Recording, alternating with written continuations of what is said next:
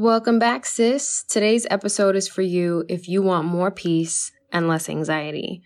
I'm going to share the number one thing you need to stop doing in order to make that happen.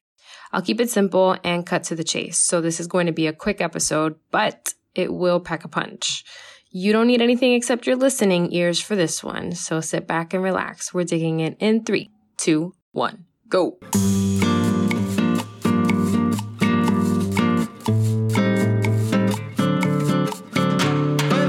You're now listening to Her Renewed Strength, the podcast, a place where you, my sisters in Christ, are encouraged to walk by faith and equipped to live well, steward well, and set your minds on eternity.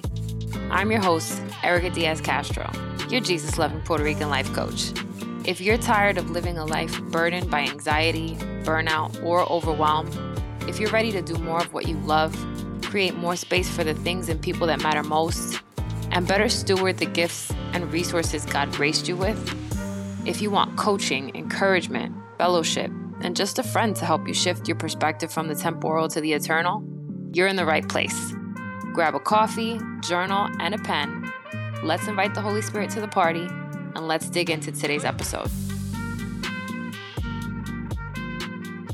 Okay, so I thought about this as I was having a conversation with some of the ladies I used to work with. Y'all now know that I left my job, so I'm not working anymore, but I was having this conversation and I started to consider what triggers anxiety.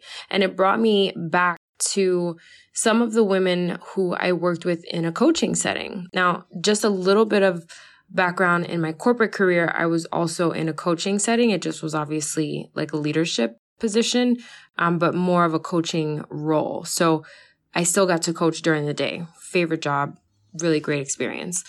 But in life coaching and fitness coaching and all of the coaching that I've done over the last decade, I saw consistency across the board with some of the primary issues being brought to my attention. And, some of the things that the ladies were coming to me for help with stemmed from this one bad habit. Some of the issues included feeling overwhelmed and not knowing where to start or what to do to get, quote, back on track, whether that was in fitness and pursuing goals outside of fitness, just feeling kind of, more put together, having a grip on life, that kind of thing. Another issue was getting to the point of burnout and not knowing how to go about recovering from that, and then getting to a point where things don't go that route again, like kind of repeating history, And then another issue was that some of my clients had felt paralyzed by anxious thoughts in that valley season that we inevitably go through. So when I dug into this some more with a lot of my clients, I would say, I started coaching back in 2014 unofficially. And then I started taking on clients a couple years later. I saw very consistently this one issue that was at the root of all of the rest of these like surface issues. So it was a root cause habit issue, whatever, that was producing all of these other symptoms. And the issue was that they were doing one thing that they weren't even aware of. So before I dig into what that thing is, I want to just provide some working definitions.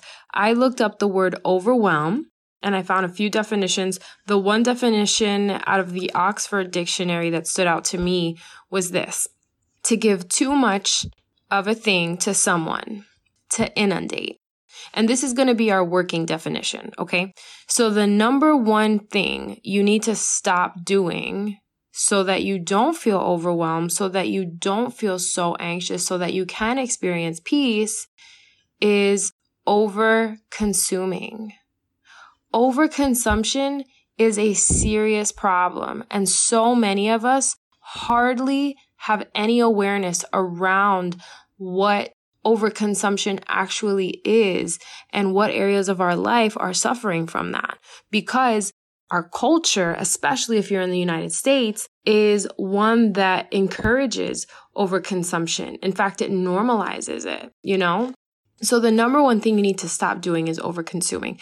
When you consume, let's just get to some foundational understanding points, okay? When you consume, you're just trying to meet a need. Whatever the need is, it helps you to feel some sense of safety, right? So if you're consuming food, it's because you are hungry. If you're consuming water, you're thirsty. If you are consuming news, it's because you feel the need to be informed and you want to kind of have a general awareness of what's happening around you, whether it's political, cultural, whatever, right? If you're consuming any sort of entertainment, you might feel that you need a sense of relaxation, right? Or stress relief. Maybe you need to come down from that stressful day. Now, what I mentioned before is that we as a culture, especially if you're in the US, we tend to kind of fail to recognize what overconsumption actually looks like because overconsumption is normalized. So what ends up happening is you pay more attention to the symptoms than you do the root cause because you're consuming so many things at the same time. And it's not just having to do with food or social media or anything. Sometimes we're just engaged in too many things. We have too many activities going on outside of our primary responsibilities. We have a lot of things that are floating around in our minds, and we're constantly on this just, hamster wheel of thoughts, actions, things, go, and it doesn't stop. So we don't ever have this opportunity to slow down and to take inventory of the things that need to be really accounted for more consistently. And like I said, it results in us only paying attention to the symptoms. I'll give you an example of what that actually looks like. When I was doing fitness coaching, women would come to me and tell me, Erica, I need to lose weight. Help me lose weight. So I'd say, okay, let's dig into it a little bit. I wouldn't just, start talking about dieting and exercising. I would get into what kinds of things were going on. How did they cope with stress? If they were drinking, how much were they drinking? What did they do in their free time? Did they have free time? And oftentimes the problem wasn't the weight loss. The weight loss was only the most obvious issue that they could identify. The issue was that they were consuming too much of whatever it was. And some people, they consume too much work. They were just constantly doing work around the clock, 13 hours a day, 14 hours a day in their downtime, still working, still answering emails, still getting back to people and talking about things that had to do with work, all the way up until they were in their beds, heads on the pillow. They would wake up and start over the process. It just never stopped. Some people, they were consuming too much food or too much alcohol or both. Some people were consuming too much TV. Some people didn't want to stop numbing themselves with substances or people or entertainment, right? And it got to this point where the most obvious issue that came up was the fact that they'd gained weight and they figured, I don't feel like myself and it's probably because I don't look like myself. But what happened when they got the weight down, when they were consistent in getting their food intake in order and they were exercising, these other things were still happening. People were still working too much. People were still not dealing with their problems. So there is this issue that we have as a culture. And part of that issue is that we have a really hard time dealing with our stuff. So I've talked about, the 5 top people that you need in your corner. Life coach is the last person, to be honest with you. You got to get to the root of the stuff that's happened up until this point before you can start thinking about effectively tackling the future. But to do that, you have to be ready to take those steps and to put in that work. Part of that includes consuming less. You have to start making some sacrifices. And I hate to break it to you, but that's not going to happen if you choose not to make it happen. No one can do that work for you, right? If you have some sort of ailment, no one can go through your medical treatment for you. No one can take your pill for you, take your chemo for you. If you're going through something emotionally, no one can deal with your stuff for you, right? Whether you consume something or not, you still have to get to the root of the issue that's causing you to want to find safety in whatever it is that you're consuming. So before you can even get to the point where you start digging in, you have to stop doing that one thing, and it is over-consuming. So I just want to challenge you today. What is the one thing, what is the one area of your life where you are, in a sense, trying to control the issue by either taking in too much or not taking in enough of something else that is beneficial to your overall wellness, whether it's in your spiritual life, your physical, mental, or emotional life?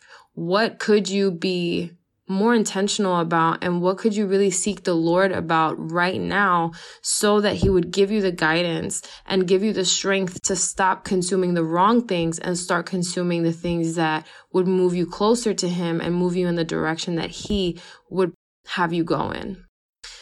All right, that's really all I have for you today. I hope that this is a blessing to you, and I hope that if you are in a season where you need to kind of slow it down, that you would maybe consume a little bit more of God's word instead of consuming the things of the world. I am praying for each of you, and as with anything, I hope that I would see you on the inside of the Facebook group so that you can dig into God's word a little more. We're currently in the study of Jonah, and if that's not something you're interested in, then I hope I see you on the next one. God bless you. Hey, sister girl, if you love today's episode, the best way you can show love and support is to leave a written review on Apple Podcasts. This helps other Christian women who want that same support and valuable content actually find the show. Oh, and if you're ready for more and you want to learn about free group Bible study, upcoming events, free courses, and other services, head to herrenewedstrength.com and subscribe to the weekly newsletter to become an insider. You'll get my weekly top 5, extra tips, and bonuses. I'll see you on the inside.